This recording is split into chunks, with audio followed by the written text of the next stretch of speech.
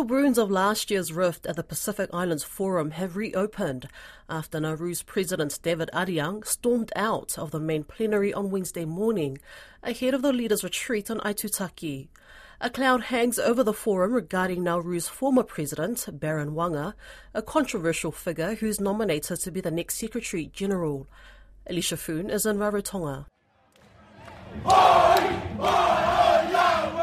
All 18 Pacific states are represented at this year's Pacific Islands Forum, with New Zealand bringing two parties to the table. National's Foreign Affairs spokesperson Jerry Brownlee and outgoing Deputy Prime Minister, Labour's Kamal Sepaloni.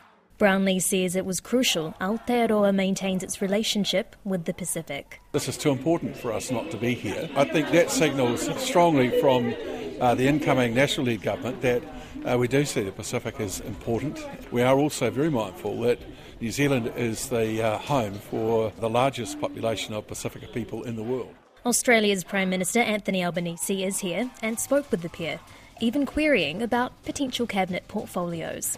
Mr Albanese gave me, he congratulated me, he commiserated with Carmel and gave her quite a bit of advice. He was very interested in our recent election and understanding how the special votes, judicial recount and overhang works. He also asked Jerry about portfolios, but Jerry wasn't willing to share that information in front of me. Sepaloni also addressed a controversial appointment of the regional body's incoming Secretary-General, Baron Wanga.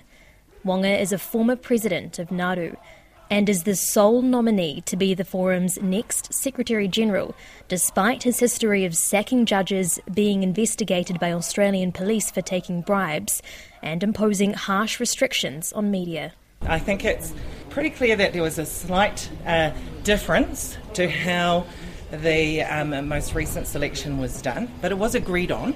It was agreed on by all of the Pacific leaders. And so now there is a suggestion we should talk about the process moving forward to ensure that we're on the same page with respect to that. Key issues likely to be discussed at the retreat will be climate change funding, phasing out fossil fuels, regional security, visa-free travel to New Zealand and Australia, a moratorium on seabed mining, and even the Gaza-Israel conflict.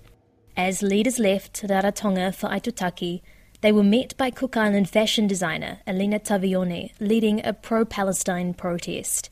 The group held a large sign and wore matching T-shirts calling for a humanitarian ceasefire in Gaza. Personally, I think it's lovely for the leaders to come into one place where they can make some really smart decisions. For example, condemning the genocide in Gaza. All Pacific leaders believe in God, and what's happening is definitely not right in God's eyes, let alone our eyes. And every human being should have the right to live peacefully on this planet. No one should have the right to terminate anybody's life. Down at Punanganui Market, locals and delegates share neutral ground, with many connecting with stall owners.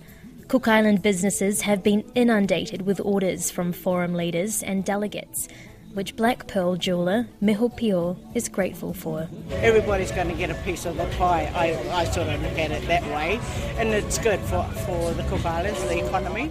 The result from talks at the leaders' retreat in Aitutaki will be revealed tomorrow night.